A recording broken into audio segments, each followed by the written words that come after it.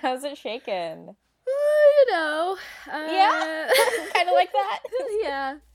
I've been like, there's this amazing festival that one of my friends runs, and I've been like really heavily involved in it, which is really Hmm. great. But the thing about festivals is that they start and then they don't stop till they're over. Yeah, So yeah. I just been going, and I'm not Hmm. used to going anymore. How long is this festival going for? It's like 5 days. It's ending tonight. Okay. But I performed as part of a live soundtrack on Halloween, so all month I was composing for that, and then I had a show the next day as like my band. Hmm. So I was like getting ready for that, and also rehearsing with my actual band, Hmm. and then it was the festival. So it's just been kind of like things that go. Constantly. Yeah. Constantly. Yeah, I've noticed you've been like super busy recently. Like, which I guess is, I mean, it's exciting that you're doing all this like music stuff, but also I'm like, damn, Sada's just going. Yeah, and I mean it's great. I'm just like I haven't had anything like resembling a reason to get up every single day in quite a while, Uh-huh. because I've been unemployed for a bit, and Hmm. so just that like for about 3 weeks every day I had to set an alarm when I went to sleep was like what the fuck, which I understand is a pretty unique situation, but No, I feel it though. I mean, and not to the same extent, but like, yeah, I just recently, started an actual like 9 to 5 job. mm, So I've been like, man, I can't stay up until like 3 in the morning. Like I shouldn't anyway, but now yeah. I'm like prohibited against it, because my body will be very angry at me if I don't. Yeah. Hmm. It's like a real, real ass struggle. Yeah, and you know what? I, I, I really do feel the don't talk to me until I've had my coffee in the morning sort of energy. So it's like known that I have a completely garbage palate for coffee, but Hmm. it's gotten to the point where now I just make a pot of coffee, and I put it in a pitcher in the fridge, and then I pour out a cup of coffee from the pitcher, and I put it on my bedside table, and I drink it in the morning, and it's been there for like 12 hours or whatever, like whatever I decided to, and it's probably 3 days old because who knows when I made the pot of coffee, Right, like yeah. so. It's the only way I can like convince myself to wake up is just to wake up to a cup of coffee. Yeah, yeah. I am lucky enough to live with people who make coffee for me in the morning, but that Right. soon will not be the case. I will be living with someone who does not drink coffee. Oh, By the grace of God, owns a coffee maker for some reason, that's but does not good. drink it. So I'm like, do not have to buy that for myself, but Do you have will to not take the have responsibility? for the coffee itself, Yeah. which is like fine because I've done it before, but also you think about getting up in the morning and then scheduling enough time to like grind beans and brew coffee, and Yeah. it's like, is That's it really why worth it? that's why I just only make bad coffee. I buy the shittiest pre-ground stuff. I use a Hmm. garbage drip coffee maker that's from like the 80s that my dad gave to me when he stopped drinking caffeine. Hmm. And that's it. It's garbage and I commit to it and I treat myself to a good coffee sometimes. All coffee tastes the same if you put enough creamer in it, I find. That's true, actually. I've got sort of like a vanilla almond milk situation going on, and it's Hmm. honestly, I'm like an old man, and it's like too sweet for me. I like put it in, and I have to like, I don't have the dexterity to just pour a little bit of it, so it's always too sweet, and I'm always like, meh. You can buy non-vanilla flavored I know, but I almond milk. like the vanilla. Oh my god, yeah. So I'm dairy free, but not like vegan, so I can still use Coffee Made because it just Hmm. doesn't have lactose in it. Oh yeah. Um, uh, but it's like made from milk derivatives or whatever that Hmm. means. But that's always so strong. Like I will pour in like a thimbleful of it, and now your entire coffee just tastes like straight creamer. Um, which I feel like is kind of a shame because I'm drinking good coffee right now, but it's good preparation to when I soon will not be drinking good coffee because I'm very, very cheap, Yeah. um, and super lazy. It's good to just, have that set up ahead of time so that the crash isn't as hard. Right, exactly. But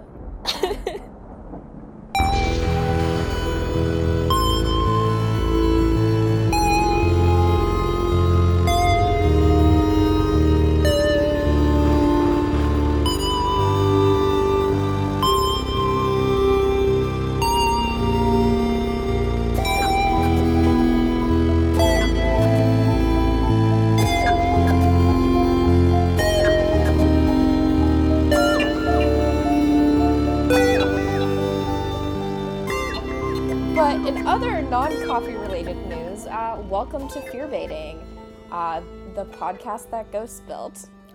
Oh, that's like not true, I guess. Yeah, I mean, if you think about it. And of course, I'm not just saying that because it's a podcast that's often about ghost movies. I'm saying because of the spirit premonitions that you and Sarah had that led to you forming this podcast. Exactly. Yeah. I actually don't know if we ever talked about the story that made us start this podcast, but I think it was my junior year of college, sophomore or junior year of college. I was drinking the most horrible, like, pink lemonade vodka, because that's what my friend had, and she's just like, you have the rest of it. And I'm like, I can't buy my own booze, so okay, because I was not 21 yet. And I was like, we were both like, me and Sarah were on a Skype call, like, just super, like, blasted off of our own, like, choices of horrible liquor. And she's like, we should do a podcast. And I was like, this sounds great. And now here are the fruits of that. That faded story, day. That story truly proves that Let's Start a Podcast is the Let's Make a Band of the modern era. Is it not? I know. Yeah. Every time.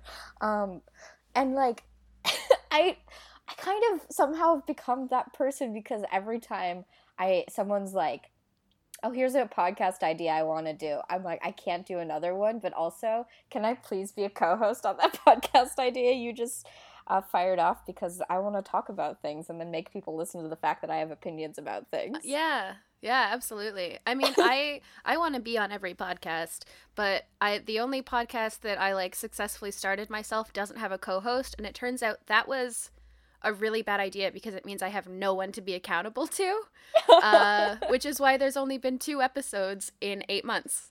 Yeah. Maybe you need to, like, bring on musical guests or something. I don't know. Yeah. That sounds like a lot of work, though. It is the problem, and scheduling with musicians is a hell comparable only to trying to schedule Dungeons and Dragons. Like, it's... Yeah, I can imagine. Yeah. I realized that was, like, a kind of hyper-specific Venn diagram that only a few people, but hopefully y'all kids out there can relate. I mean, even if you've never been in a D&D group, just, like...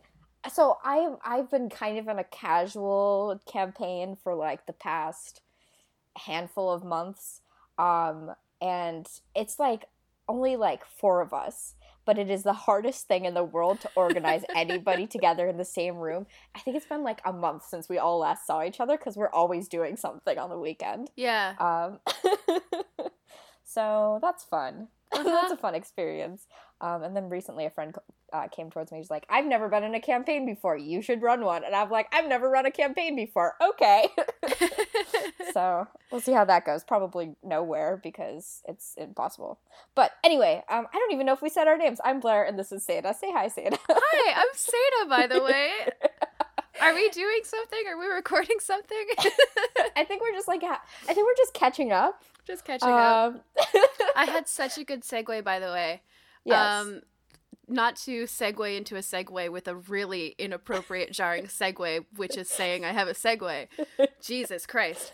But you were like, it's probably going nowhere. Speaking of going nowhere, there are the doors that go nowhere in this house. In-house and movie watched. You really knocked it out of the park with that one. Thank you. I gotta say. Smooth as butter. Yep. Effortless. I would call that segue effortless. And now we're gonna continue to make it even more effortless by just, like. Can we check if just double check with the producers that we're getting this all clean, because it's gold. I'm getting thumbs up from our producers. Beauty. To Thank you. Keep going. Yep. Great. 10 more minutes of this. Yeah. watched Winchester House That Ghost Built. Yeah, we did. I wanted something stupid, which seems like we should watch good movies after Schlocktober, but right. Usual host Sarah was like, I'm so busy this weekend. We were going to record on Thursday, but then I was like, I don't get home until super late, so we can't, because we will be recording until midnight. Yeah. So it's the stars just did not align in any sort of way. And I didn't want to watch anything good with a guest. What? I don't deserve that. No, it's like sometimes you do, but sometimes it's like, no, I just want something brain dead to watch, you know? And I feel like, and you specifically, something really goofy is, I think, going to create the best energy. Yeah. So I decided for this really, really weird movie. It was. I didn't know what I was getting in for, because I wasn't sure how goofy it was going to be. Uh-huh. I still don't know how goofy it was. Does that make sense? Like, yeah, no, totally. It has, I would say maybe a little bit of a tone problem. it has an enormous tone problem. And I think one of the things that I found some combination of fascinating and frustrating with it is that I can see the bones of a good movie. Mm-hmm. Well, the thing is, the story it's based on is a compelling. great story. Yeah.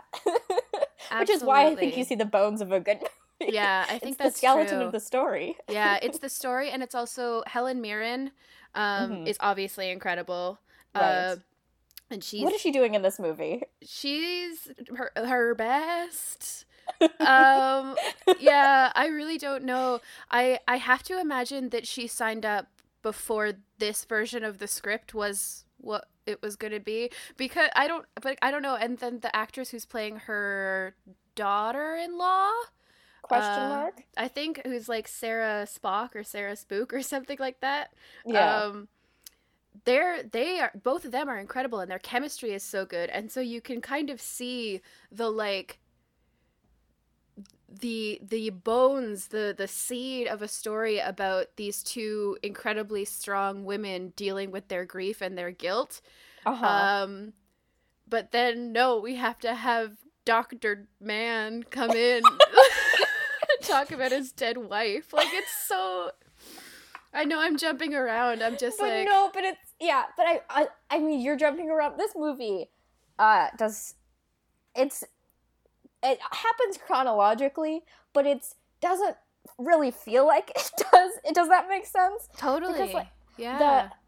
when I first started this movie, I felt like I was in the middle of a different movie. Oh my God. I checked like a couple different times. I tried like 2 or 3 different versions, because I was like, it keeps throwing me in the middle of the movie. This doesn't make any sense. And then I realized, no, this is just how the movie starts. Yeah. Yeah, I was actually I was a little distracted when I started watching it, because I was making lunch for myself. Mm-hmm. And I was like, I remember seeing the Lionsgate thing at the beginning of this, so this has to be right? But I feel like I missed a lot, so I rewind, and it's like, nope, that's just how the movie is. No, yeah, it's like, the only thing, my theory is, because what they do is we start at the Winchester house. There's sort of a possession thing. There's like a kid who puts a burlap sack on his head and is like, he is coming for us. Mm-hmm. And then we cut to like what I thought was an opium den. It turns out it was just like some dude's house in San Francisco, where a doctor is like doing magic tricks for his high girlfriends. Mm-hmm. I think there are several. But he also has no, his wife is dead, but we don't know it yet. So they do this thing, and then this character gets introduced, and then they go back to the Winchester house. My theory is that the opening scene was not meant to be the opening scene, but they wanted to show audiences like, no, this is gonna be a ghost story. There's gonna be stuff. It's not about laudanum in the fucking 1800s. Laudanum poison. Yeah. Was laudanum really labeled with poison on the bottle back in the day? Because that doesn't seem like a really good selling point. Right? I had the exact thought, and I looked it up, and I did see what appeared to be genuine bottles from the time. I think what it was is that it's kind of like how a chemical today would be marked with a little like skull or whatever. It like as a symbol for in a certain amount of doses this can be poisonous. Do people do that? I'm thinking like cleaning chemicals. Normally those are a little bit more urgent. Yeah. Like if you stick your hand in this, you won't have a hand anymore. Yeah. But I think because I was like very briefly skimming articles that were like, because it was like something about opium, like opium is a poison, but only if you take too much. And it's like, well, well, yeah, I guess. Yeah, I'm looking at a bottle right now that does say laudanum poison on it. Yeah, because I also saw a couple bottles that had it reversed, so it said poison on the top and then laudanum.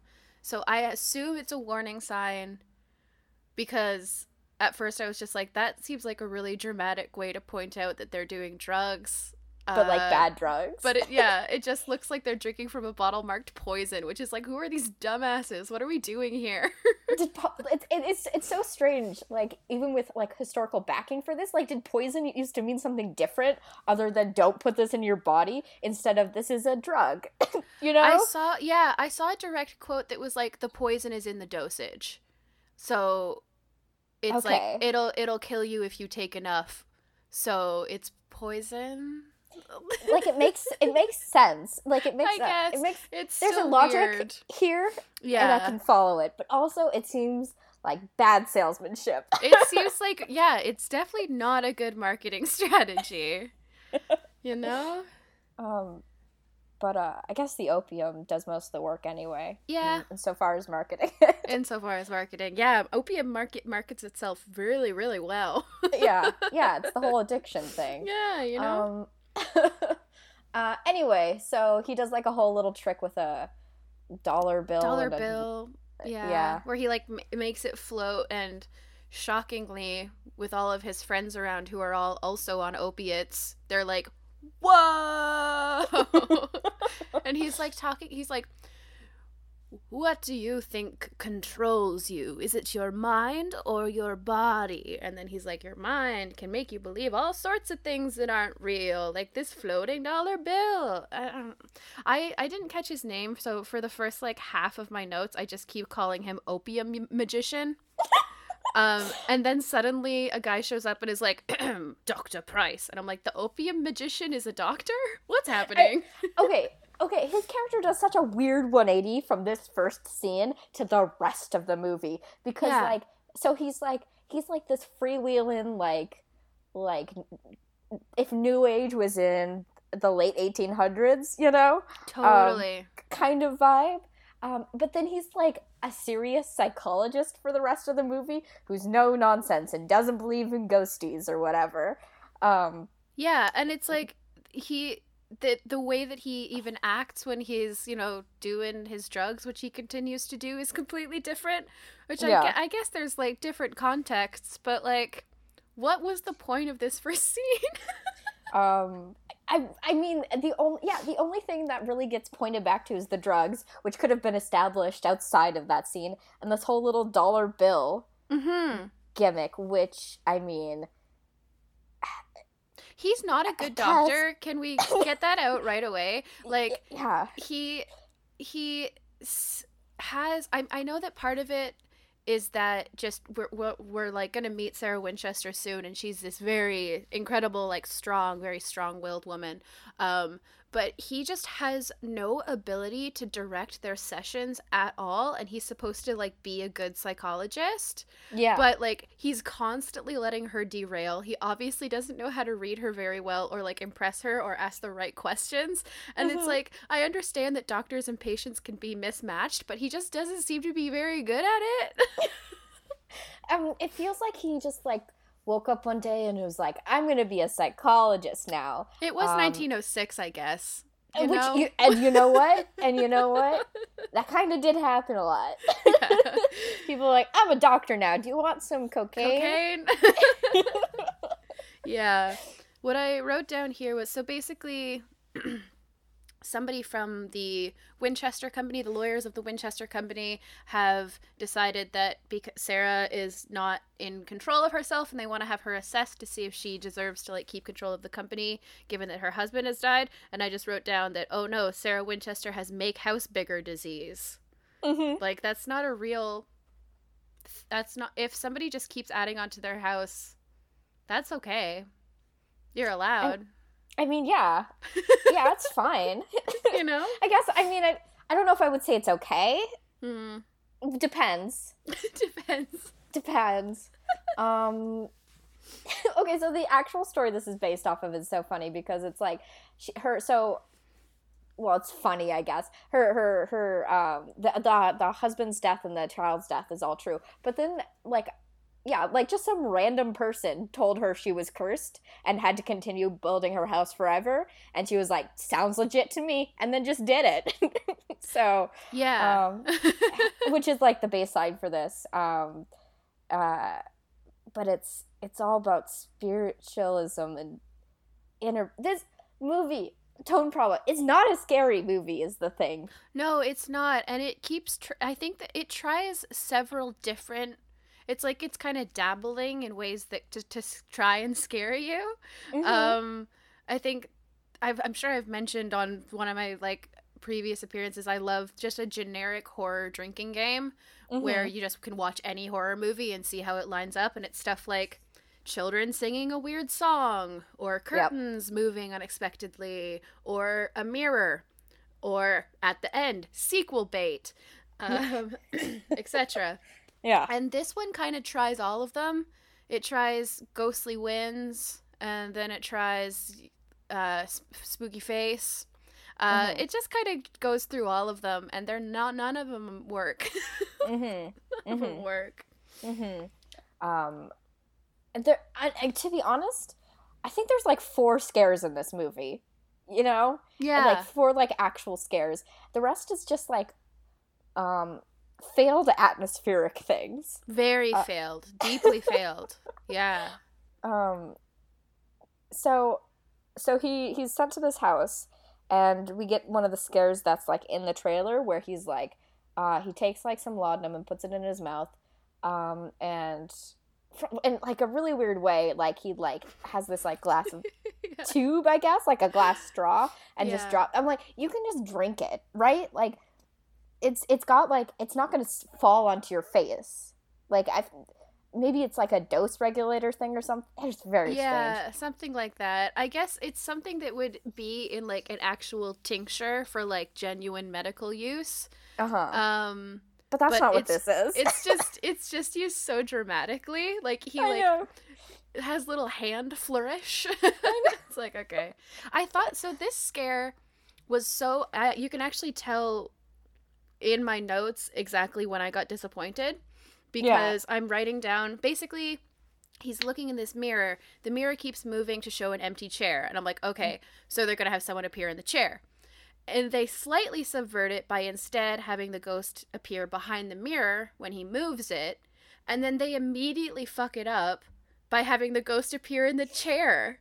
Yeah. Like, it's so close to being like, okay, that wasn't scary, but at least you didn't do what I expected. And then they immediately do what I expected. It's like, what? And it's so goofy. The makeup on this ghost looks like the stupid. fucking grunge monster. It's like... No other ghost actually looks like this in the rest of the movie, to my knowledge. They all look just a little pale. They fucking look like Tim Burton ghosts. It's really funny. Oh my god. Oh yeah, here it is. If the ghosts weren't so stupid, it would have been a good jump scare redirect. Oh, never mind. They played it straight. Like, it's, I was like, okay, so this is where we are. This is the kind of movie this is gonna be. I definitely, like, throughout tried to give it a lot of chances, because I knew I was also, I was, like, feeling a little grumpy and tired, so I was like, maybe I'm not being fair. But turns out. No, it's legit. Also, I would say bringing grumpy to the table is not always a bad thing, you know? Yeah, sometimes it's justified.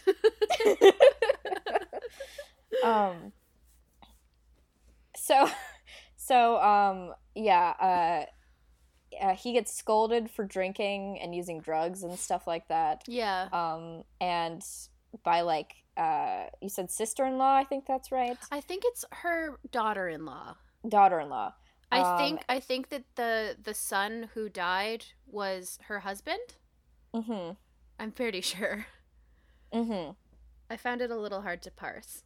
It's fine. Don't think about it too hard. It does. So there's another woman in the house who is younger. Yeah. Her name and is Marion. Marion. She also has a son who's the one who Mhm. keeps getting possessed. And apparently the kid actor has naturally red hair, but I looked it up because it looks so fake in this movie. I don't know if it was like the color grading or if they dyed The haircut, honestly, it kind of just straight up looks like a wig. Might have been, yeah, because I was like, what the fuck color is that kid's hair normally? And I looked him up, and in all other movies, he seems to have red hair that looks like natural red hair. So I was like, oh, okay. It's it is the most jarring bowl cut I've ever seen in my life. And bright red too. Yeah. So I don't know. There's this like gay ass butler who just keeps giving significant looks. I loved him immediately, and then it turns out he's actually important. There's well, a moment quote, where important in very, very relative terms.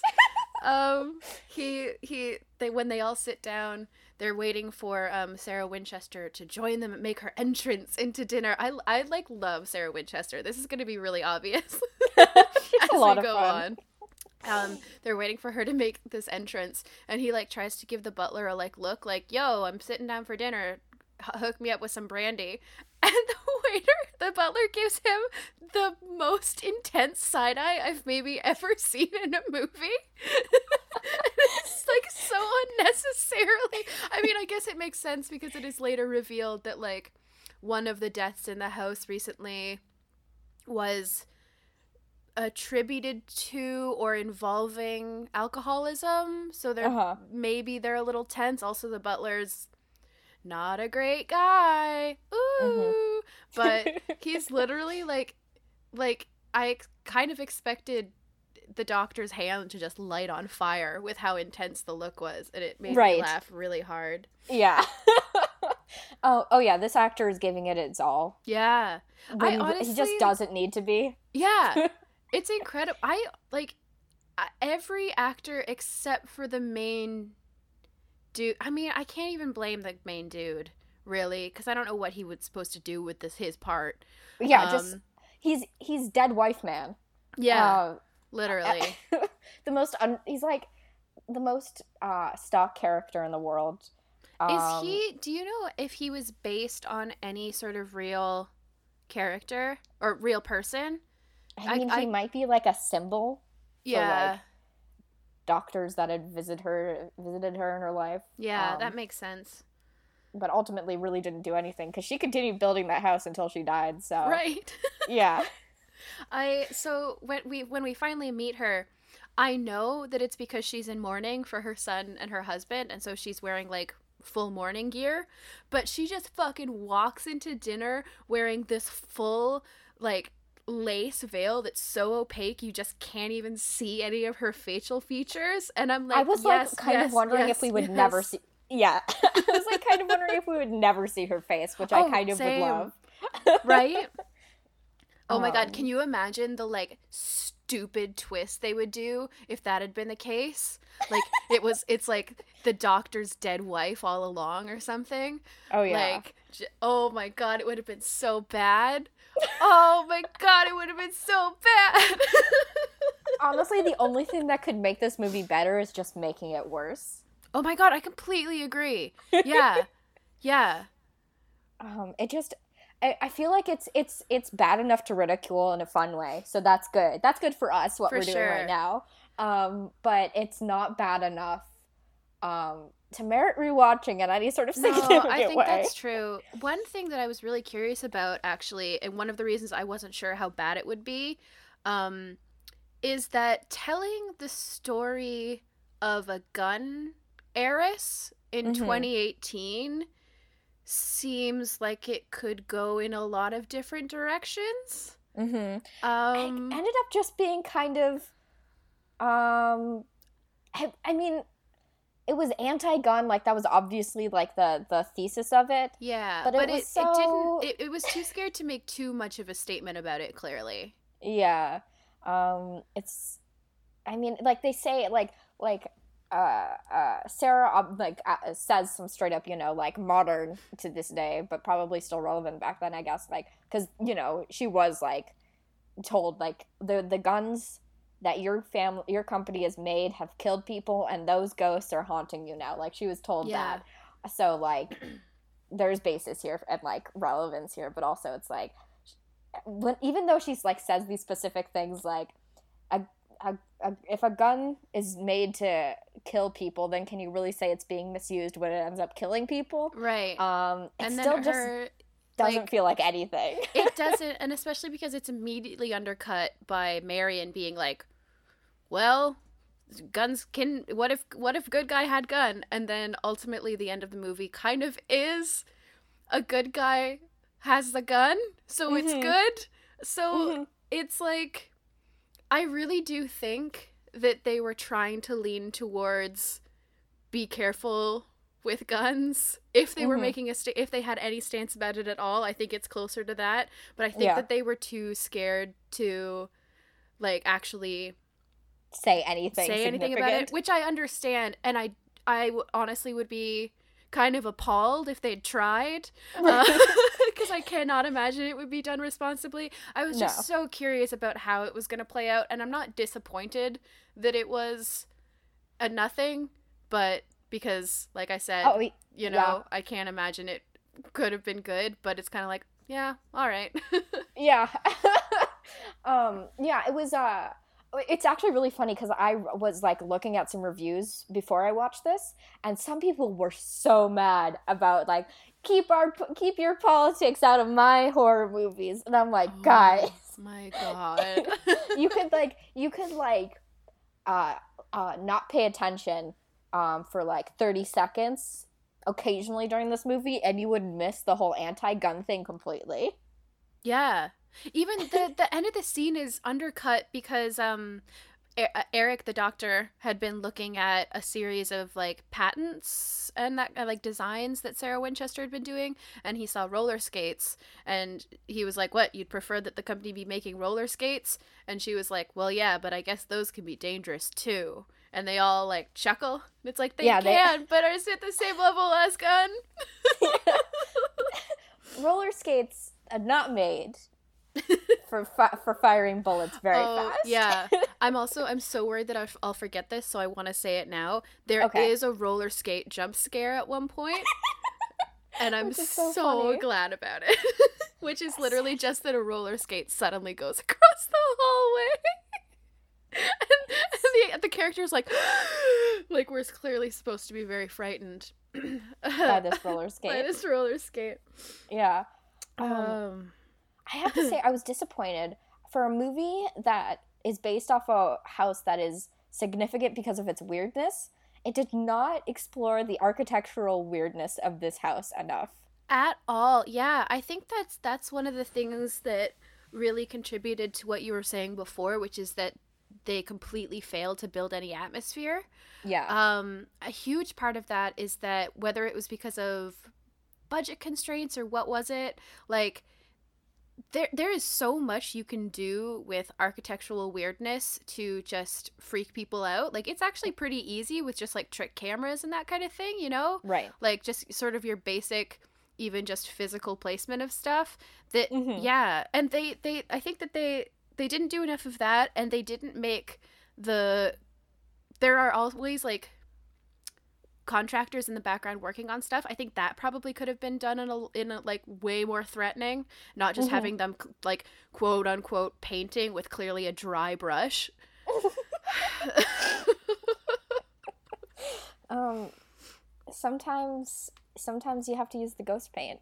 Sometimes You know? you use that ghost paint. I wish I tried to find the thread. I saw a thread going around recently that was talking about how um there are some things that get called out as like spooky in the Winchester house that are actually just sort of like accessibility for like an aging woman. Mm-hmm. And I know that there is a lot of like weird shit, but there was also apparently a lot. Well, actually, that kind of happens in the movie because they're like going up a staircase that isn't quite spiral, but it just has very, very small stairs, so it's a lot longer than usual. Mm-hmm. And Eric's like, "What's with this fucking staircase?" And Marianne's like, "Sarah Winchester is old. Like she can't. This is makes it easier for her to go up and down stairs." And it's like, did it? It's like, really? Old people scary. It's so it's such nonsense. It really is. But there's like doors that don't go anywhere. Where are the doors that don't go anywhere in this movie? Yeah, instead all of the horror that we get is just that some doors have wood across them. Yeah. Which is not scary. No. That actually seems like safe. In a Yeah. house that's constantly under construction, there probably are some rooms you shouldn't go into. Yeah. Yeah, and honestly, this had like it could be anywhere. This house could be like we could be in any house. It's so frustrating. It's very disappointing. I'm thinking about the filmmakers, and it's like, what did you want to make a movie about? Because it's clearly not the Winchester estate. Or else you would have made that movie. That's not this movie. It genuinely, it's one of those things. I think it's a movie that's been technically in production for, like, it was in kind of like a production hell for a while. Mm-hmm. Like, I think that they first said they were going to make this movie in 2009, and it didn't come out till 2018. So, and this was not a 9-year movie. Yeah. So I can only imagine the number of drafts the script went through that just sort of slowly genericized it. Yeah. I don't know. Yeah. It's too bad. Yeah, it is too bad. Maybe one day we'll get a good movie about it. Or, maybe one day we'll just, crowdfund a trip to the Winchester house and look at it ourselves. That sounds fun. Yeah. It sounds like a lot more fun. Yeah. And we could all get mementos that say "Together Forever," like the bullet that Eric apparently carries around with him all of the time. The bullet. Yeah, because his wife is dead. Let's return to that fact. His wife is dead because she killed herself, I think. Yeah, I don't know if happened. We definitely know that at the end. I don't remember when we learn it because I just honestly, the facts of this movie are not interesting enough to be laid out as mysteriously and sparsely as they are. I know. So it makes it hard for me to remember because it's not like, ooh, a big reveal. It's like, oh, uh-huh. Yeah. Why wasn't that exposition and not why was that a twist and not exposition? Yeah, absolutely. I don't know. Yeah. So he has a bullet that says "Together Forever," which is the goofiest thing I've ever heard. I do like that they lampshaded it because he holds up this bullet that has the carving into it, and it's obviously a bullet that's never been fired. Mm-hmm. And it's said that this is the bullet that he got shot with, and he died for 3 minutes. Mm-hmm. And I was like, that bullet has never been. And Sarah was like, you got it reconstituted, and blah blah blah. And I was like, oh. Okay, sure. You couldn't fit together forever on a slug that had already been thrown, obviously. So. Yeah. And at that point, legitimately, why not just get a different bullet and engrave it on it? Exactly. It's like... Thirdly, why do this in the first place? Why do it in the first place?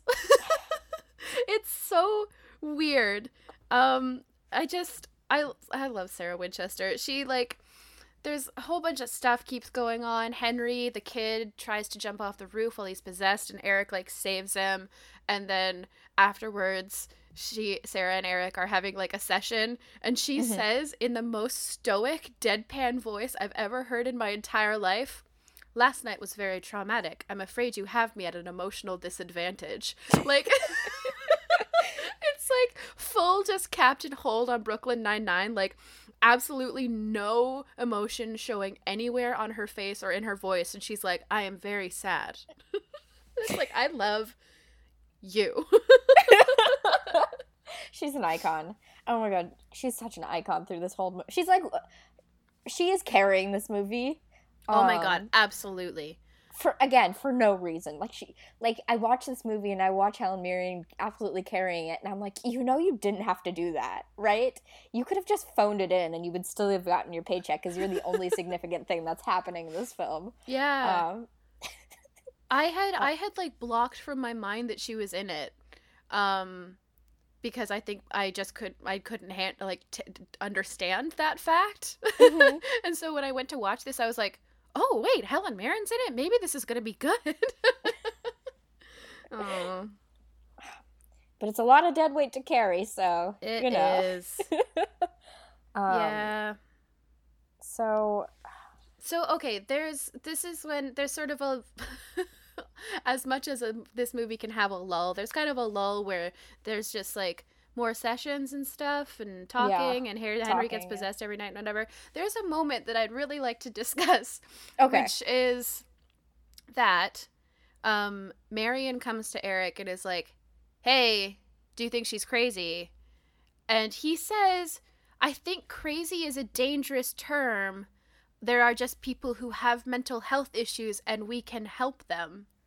That That is is like, too woke for this day and age. right. Like, that's progressive in 2018. Right. In 1906, weren't we still trying to make ovaries go back to their place by putting lavender up people's vaginas? Like, what the Right. fuck?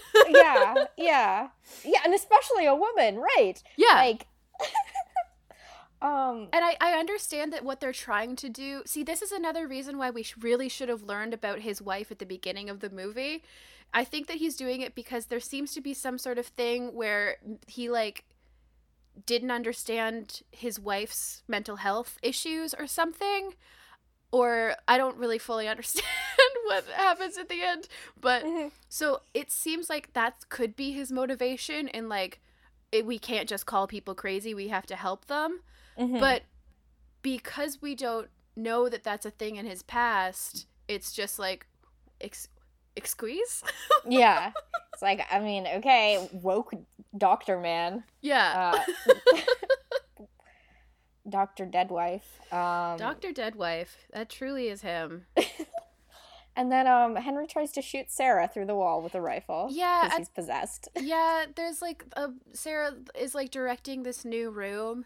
That's like we figure out why soon enough, because the like main antagonist died in a room full of guns, but she like has just been talking for like days about how bad guns are and how she like keeps a list of every single victim that's ever been reported to have died from a Winchester rifle.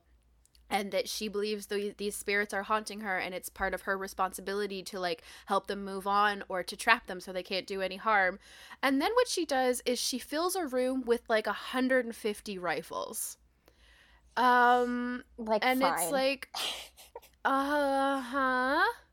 and then shockingly, the child that lives in the house that quote unquote sleepwalks gets one of the rifles and tries to shoot her.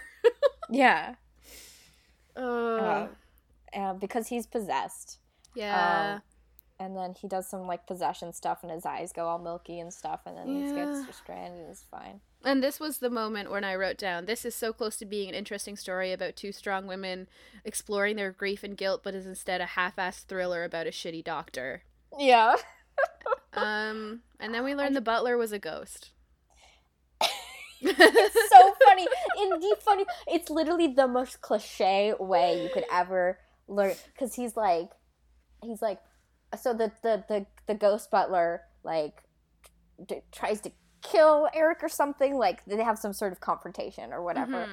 And then he's like all up in arms, and he runs over to Sarah and he's like, your man just tried, like the man who works for you just tried to kill him. And she's like, and she's got this conveniently got this paper in her hands, and he's like, that's him, that's the man. And she's like, this man died, and this paper was published 20 years ago. That was literally like, that is a like finish your drink tier. If you get a completely serious played straight, but this man's been dead for 15 years, like finish your drink. Like, that's right. It's wild. so funny, and it's like, you never get gems like that these days. Yeah, no. Unless it's just a straight up joke. But this is completely played straight. It's the most beautiful thing that's ever happened in this movie. It's wild, and it's so the timing, and it turns out that this guy. Okay, was he on the side of the Confederates? So I have the Wikipedia article right up. Yeah, okay. He's Benjamin Block, a Confederate States Army soldier. Okay. Who lost his 2 brothers in the American Civil War, was killed by Winchester rifles. Yeah, because he basically, he was like, his brothers, and I don't know if they mean actual brothers or if they mean like army, like we're in the army together, got killed by Winchester rifles. And so he decides to go into a Winchester arms dealer and like shoot everybody that works there. And then the police come in with their Winchester rifles and shoot him. It's really fun.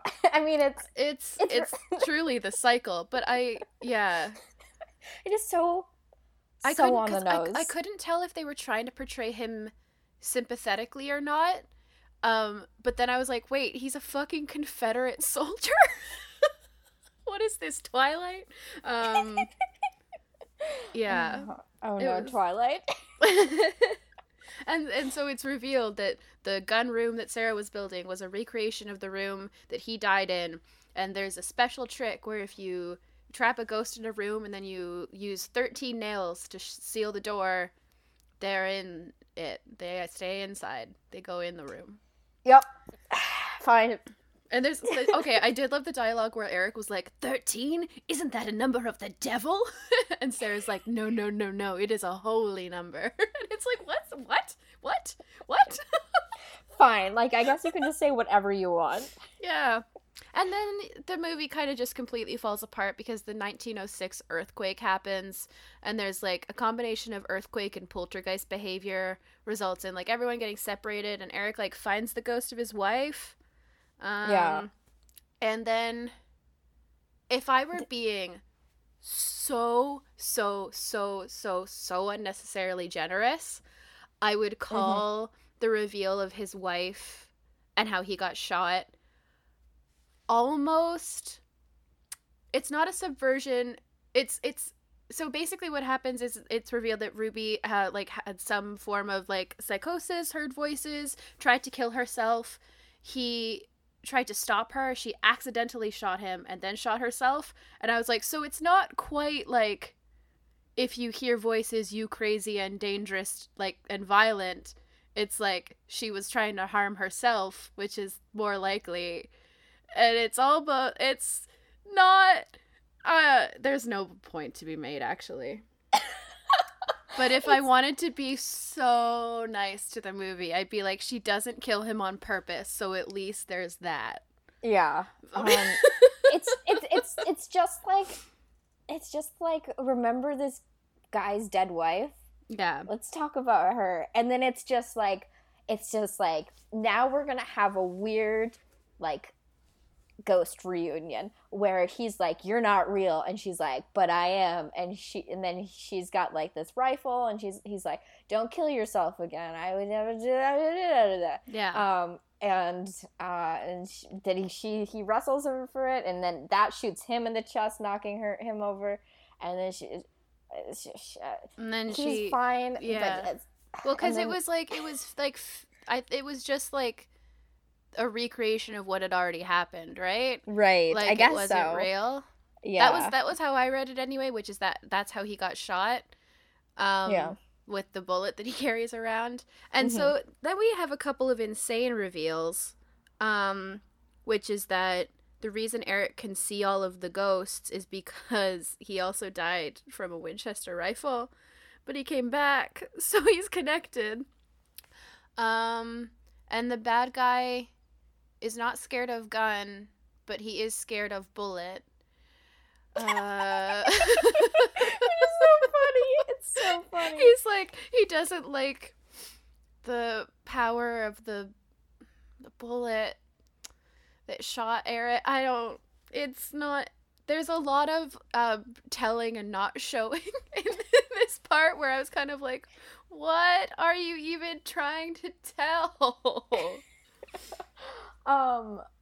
Yeah, it's And can I just like do a quick sidebar to talk about how the fact that one of the ghosts is a fucking like slave from like slave owner days, and it's like, and then he gives Eric like the 13 nails he needs to nail this dude into the room. I'm like, that part. Yeah. Oh no. I know. I mean, it's so on the nose because it's got scars on his back, and he's like wearing a fucking metal chain around his neck, and I'm like, oh my god. I know, and I'm like, this poor fucking actor, this poor fucking black man who had to do this role. Yeah. That's so ridiculous. I definitely at this point in the movie had kind of checked out. So I was probably distracted. But I did see that. But I do want to say the fact that my mom was watching Will and Grace at the same time as I was watching this show in the same room. So I would kind of like peek over to the TV and then watch this on my laptop, and the weird tone mixture there, not as jarring as you might think. Yeah. I wouldn't say they complement each other, but it's not as clashing as you think it is. Oh yeah, and then the movie is pretty much over. We get the sequel bait. Which is like, one of the nails coming out of the room. Yeah, Eric's like, what are you gonna do now? And Sarah's like, we're gonna rebuild. And then they zoom in and one of the nails falls out of one of the doors. And we get like a little end card that's like, here's what happened next. And the end card has the audacity to say the Winchester house remains one of the most haunted mansions in North America. Like, that's a fact you could just say to be true. Like, that's a real scientifically true thing that they said. You can't. Okay, it's one thing. Like, Lynn, I know sometimes. I don't even know if there's like controversy about the fact that I extremely sternly don't believe in ghosts and will not tolerate anyone trying to tell me otherwise. Sure, but it's like, yeah. It's like, ghosts aren't real, and you can't just say that they are, because that's not how based on a true story stuff works. No, like, all you need to do to make that sentence not make me say what the fuck out loud to my TV is say, the Winchester house is still said to be one of the most haunted places in North America. It's literally the difference of one word. Yeah, legit. That's all you need for me not to just be like, what? What? What did you just end your movie with? It's like it's one thing to make a fake ghost story movie about ghosts that are fake. Yeah. But it's another thing to be like, this is what actually happened and the ghosts are real. Especially because they follow it up immediately with a picture of the actual Sarah Winchester, which heavily implies that they're like, Question mark? Yeah. Yeah. It's like... So... Yeah, I just don't even... This movie, I saw when I was, like, very, very briefly just skimming, like, a couple, like, review headlines and stuff. I saw a lot that were... Oh, because I looked on the Wikipedia, because I was just curious about the critical reception, because apparently it made a shit ton of money. Yeah, I noticed that, too. Budget of $3.5 million, box office of, like, $40 million, which is insane. It was wild. I... noticed that I forgot what this sentence was going to be. Something about the critical response? Oh, yeah. A lot of people were basically like, I don't know why this movie exists. It's not, it's not, I don't even have anything particularly negative to say about it. I just don't know why it had to be made, because it doesn't add anything to anything. It's like, fair. Yeah, fair here's enough. one. Mirren does all she can to look like she's having fun. But Winchester is an empty grab bag of spook show, blah, blah, blah, blah, blah. But God bless you, Helen Mirren. Honestly, doing truly the Lord's work here. I also noticed on the Wikipedia article that the movie was was just going to be called Winchester, but they didn't want anybody to think that it was part of the Supernatural TV series. So they called it Winchester, the house that ghosts built. What? Oh man, talk about not trusting your audience. Yeah, and also that sounds like, couldn't that be? I never watched Supernatural, but it sounds like a show where ghosts could build a house. Yeah.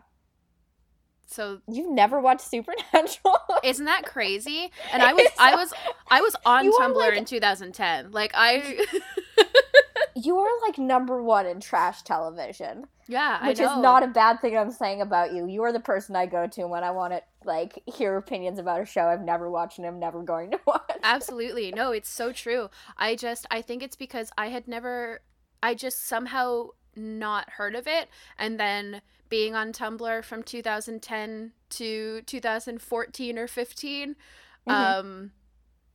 I was so inundated with it that I was like, I can never watch this television program, even though I watched all the other Super Hulock shit. Yeah. I don't know. It just skipped me somehow. We all have our blind spots in our shitty media. Mine is Supernatural. Here's my theory. So a lot of the other Super Hulock shit, and that kind of genre of television, I guess. It has women in it? Doesn't have... Well, yeah, it has women in it. It doesn't always have well-written women in it, but it at least has women in it. Supernatural is constantly introducing new female characters and then killing them a season and a half later. Yeah, and that's I heard generous. a lot of that. Yeah. Which is like, so it's like kind of a thing that's whispering in the back of your mind 4 seasons in. But once you're like 7 seasons in, it's like, hey, what's going on here? Yeah, that makes a lot of sense. I know this is a show about brothers, but also... I won't lie to you, I love like media about siblings. Like exploring sibling relationships is really important to me. In my TV shows, I kind of want to be able to imagine my protagonists kissing. Yeah. And I don't do like that because I'm a normal human being. So yeah, no, for sure. Know? Yeah, so, no, exactly. So there's just nothing there. Yeah. Well, they barely have a brother dynamic is the thing. Oh, I mentioned this to you in DM before, but I made the really cool, not foolish at all decision of, after watching this movie, just sort of going on Tumblr and idly searching like Winchester 2018 just to see if anything about the movie would pop up. And the very first post there in that search result was a comic about Castiel giving Dean a butt plug, because I guess some Supernatural fan or another gave the actor a butt plug. Yeah, which is a normal thing for people to do. Yeah, and I was like, oh no. Oh no, on every single level to this post. Do you, just a quick poll, just a quick one Seda poll, do you think people actually watch panels and enjoy them? Like, you know what I mean? Like watch a panel where, and then the part specifically where fans of the show can come up and ask questions. No, I will watch a panel. If there's any audience segments, I might indulge, but I will not wear headphones, because that's too intimate. And the moment things are awkward, I peace out. If it seems like they're screening audience beforehand, maybe. But for the most part, no. The moment there's any audience participation, I'm like, neat, don't hand that person a microphone. I have to go because I will start crying. Yeah. Yeah. It's the I only way you should ever do that is like take like audience questions from Twitter and then choose the best ones. Yeah, and then, absolutely. And then a host asks the panel questions. I tend to find that like I won't even do it in like podcast live shows. It generally makes me too anxious. Mabim Bam is usually okay, but there have been a couple questions where I literally listened by taking off my headphones and holding them away from my face so that I could still hear it, but it wasn't going directly into my brain because it was the only way that I could like handle it. And I like my knuckles were like going white around the headphones, and I was just like, "Hey boys, can we get through this one? Can we get through this one, boys, please? Hey, oh no!" Remember that one where that guy tried to like battle rap Lin-Manuel Miranda?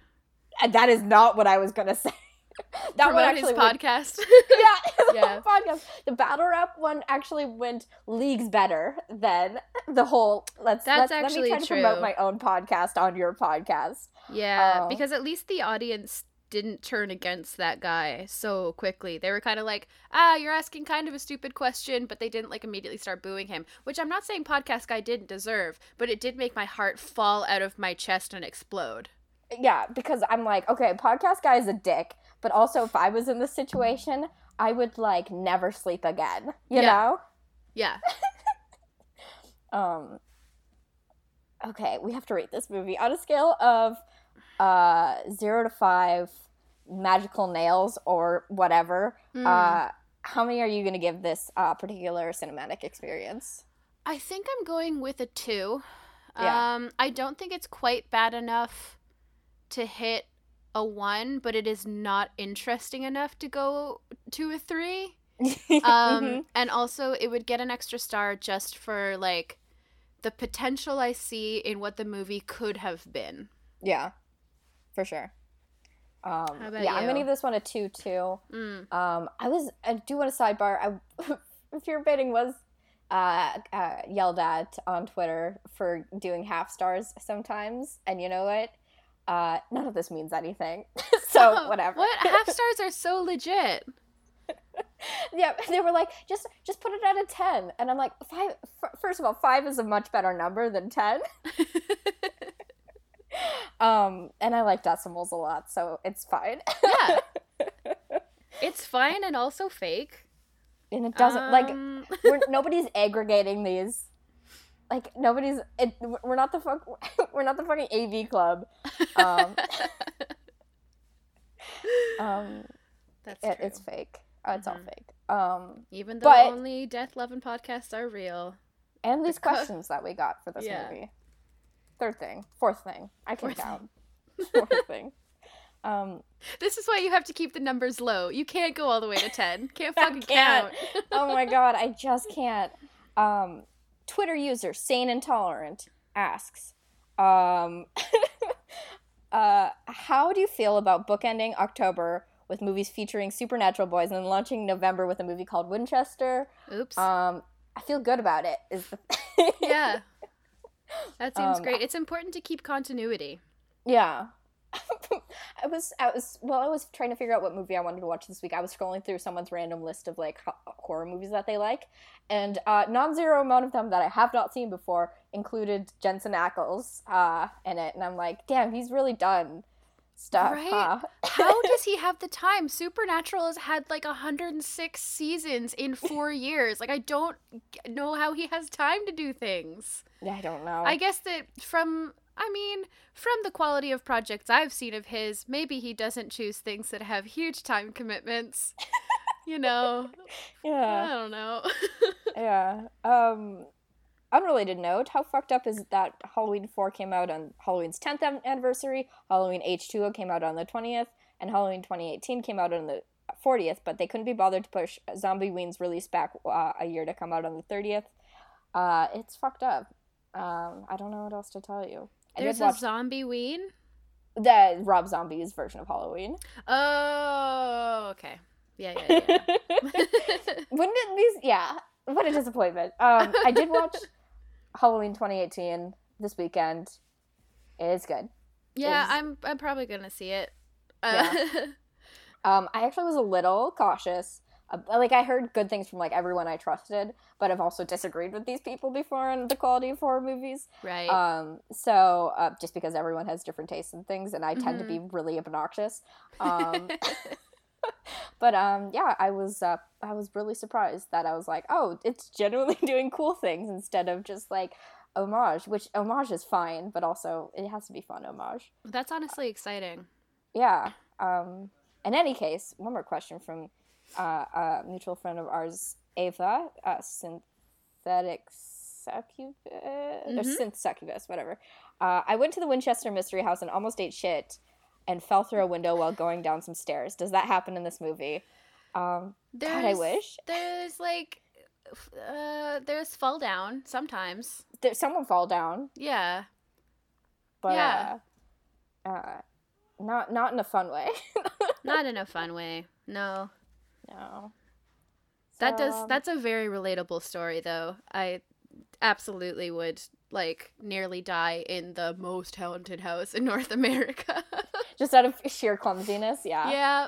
I know me. I can barely get around, like, a regular house without eating shit constantly? I twisted my ankle completely sober in front of my apartment. Like, literally, I stepped out of my apartment off the curb. There were leaves on top of, like, a pothole, and I twisted my ankle so bad that I had to not meet the friends I was going to. I had to crawl back upstairs. Like, I'm not built for it. No, absolutely it being not. like the world, and, like, Yeah, having a physical presence. Yeah, I just like, so winter is coming, and I'm thinking about, and every time it gets a little frosty outside, I have flashbacks to every time I've absolutely eaten shit on ice. Yeah, no, I in know. my life. So that's gonna be fun. Excuse me. Yeah, it's a death trap. Yeah, just the world. Yes. But yeah, let's talk about some things that are maybe not death traps. Recommendations for this week. That was seamless. Oh, has anybody recommended The Haunting of Hill House yet? So, I've had it recommended to me personally, and like on other podcasts so many times that it's kind of hard to make, like, maybe, but you never can be too sure. And also, other people have definitely recommended things that other people have recommended on this show before, so like it's all fair game. Like, it was gonna be my recommendation even before we decided what movie to watch, but it's actually like surprisingly pertinent, in that it is a show that actually successfully uses the structure of a haunted house to explore family trauma and grief.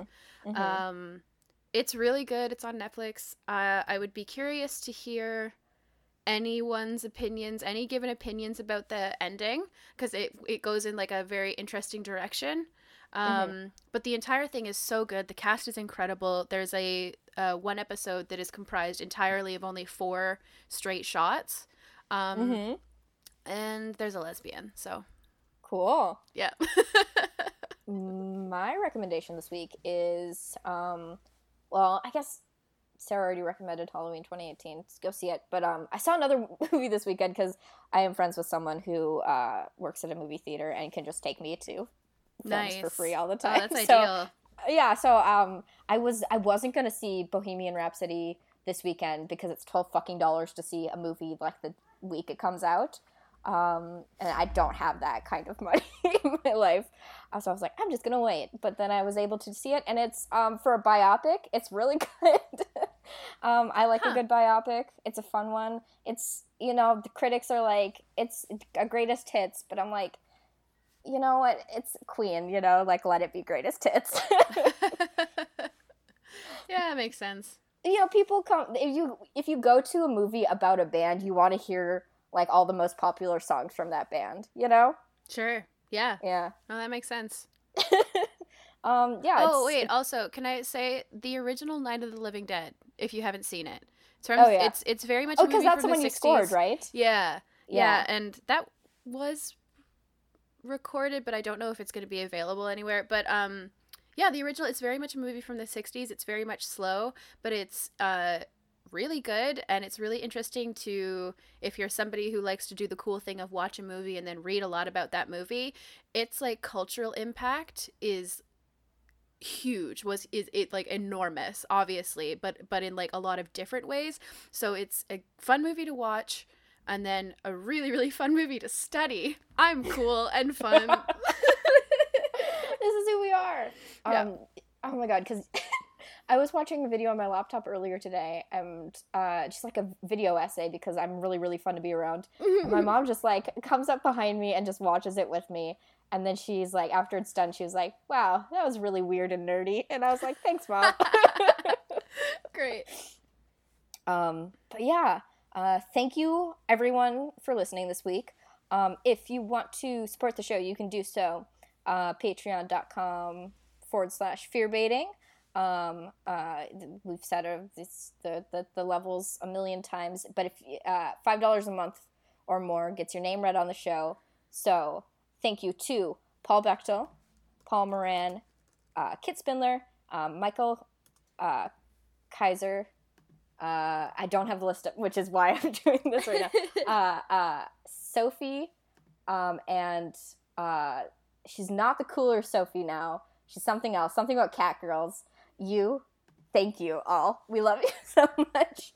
I always get locked out of the Patreon account when I need to fucking read the names out off of it. So don't ever get co-hosts, I guess, is the moral of the story here. Wow, bookended with co-host opinions. If you want to contact the show, you can do so at fearbaiting at Twitter, fearbaiting.tumblr.com, fearbaiting@gmail.com. If you want to look at what I'm yelling about, or yell at me about what I'm yelling about, at FlairKitsch on Twitter or flairkitsch.tumblr.com. Seda, would you like to plug your various happenings in the universe? On twitter.com, nudity with an EA instead of a Y. You can check out my music at gaygothvibes.online, or my other podcast at Musical Mole on Twitter. Yeah. I think that's all my stuff. Oh, and I do want to just, like, officially thank you for, like, doing our awesome intro and outro music for Schlocktober. Oh my god, of course, yeah. I was so excited with how it came out because last year there are a couple of samples that were, like, I didn't make, and this year I made everything, which meant there was at one point I was just alone in my new apartment for the first time ever, like my first night alone in the new apartment, whispering, and I couldn't find my microphone, so I was just whispering words into my phone, putting the audio on my computer and reversing it and like doubling it, and I scared the shit out of myself. You do such a good job. It's really good. But yeah, thank you for being on. It's always, I mean, I know I do another fucking podcast with you, but it's always fun to have you on. Yeah, for sure. But until next week, I have been Blair. And I'm Seda. And remember, fucked up guy in the hand is worth two in the bush. Is that what you said last time you were on here? Shit, I think it was. The guy is always more fucked up on the other side. It's good. Damn it. No, it's Didn't good. plan well enough. No, you're good. You did a beautiful job, and I'm so proud of you. Thank you.